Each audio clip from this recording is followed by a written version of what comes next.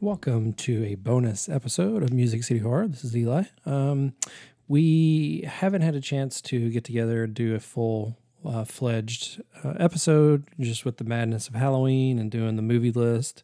And then, with all of us doing different things at work and stuff, it's just been a crazy couple weeks.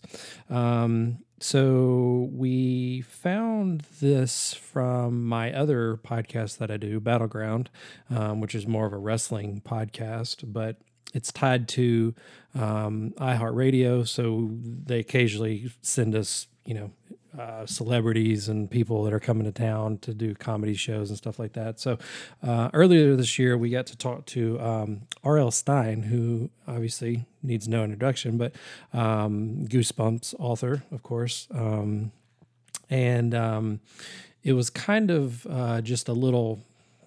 I think we had 5 minutes with him total, and we just kind of talked a little bit about the Goosebumps 2 sequel, how it was released in theaters last fall of 2018, and then it had just come out on Netflix, and he was doing kind of a media, whatever you want to call it, tour, or calling into radio stations or whatever. So it's a little impersonal, we only had a very small window to talk to him.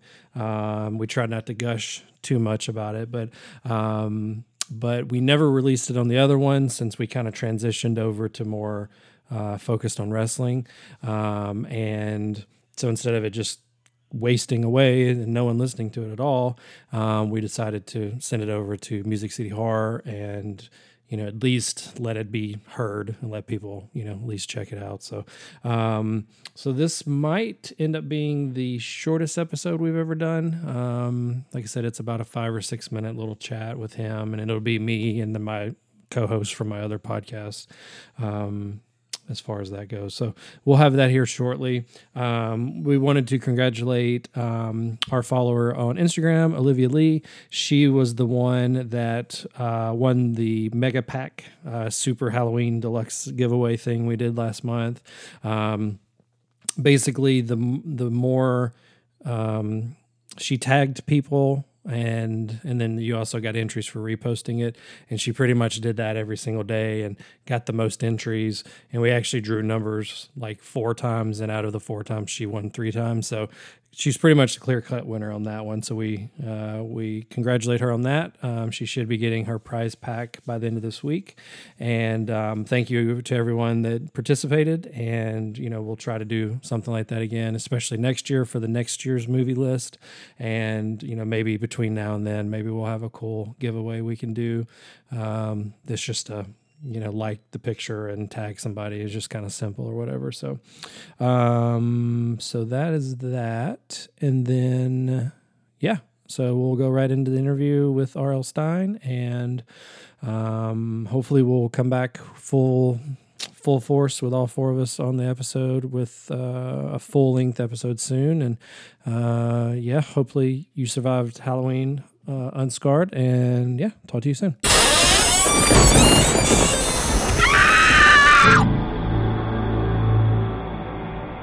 All right, so I always say all right every podcast.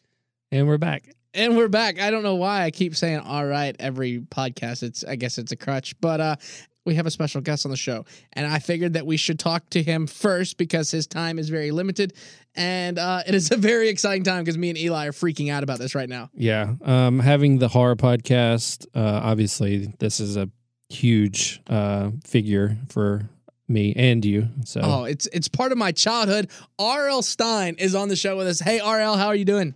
Hi, good. How are you? Yeah, we're doing great. Thanks for stopping by. We just had the Goosebumps 2 sequel last fall, and it is now available on Netflix. So for those that didn't see it in the theaters or haven't seen it on Netflix yet, can you kind of give us a little bit of an idea about the movie? Well, yes, it's basically a good Goosebumps story. It has all the scares, and it's funny at the same time.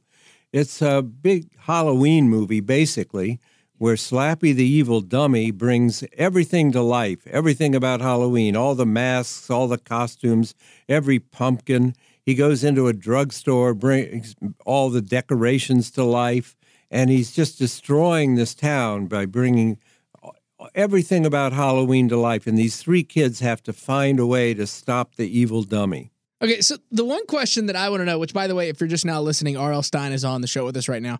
How has, Goosebumps remained successful all these years? Because I knew growing up it was a big part of my childhood as well as Eli's. But what do you think is the reason why it's so successful? I'm amazed. I think no one is more amazed than I am. Here we are. We're in our 26th year of Goosebumps books. That's a lot of books, right? And actually, I just signed on to write 6 more. I'm working on a slappy book called The Dummy Meets the Mummy.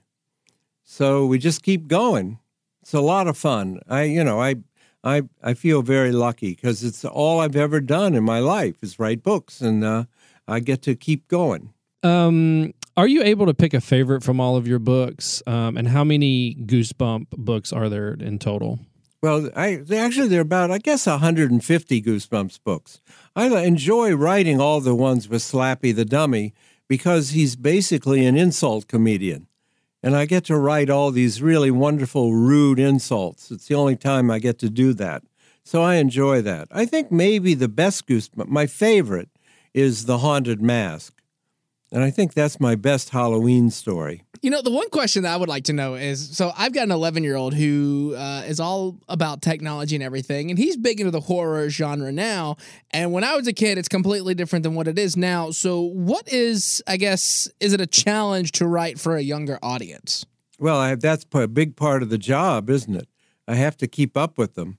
I have to keep up with what they wear, and I have to spy on kids a lot.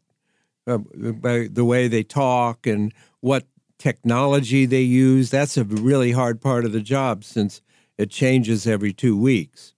But yeah, I work very hard. You don't want to sound dated, Yeah, kind of piggybacking off that. So as society changes, horror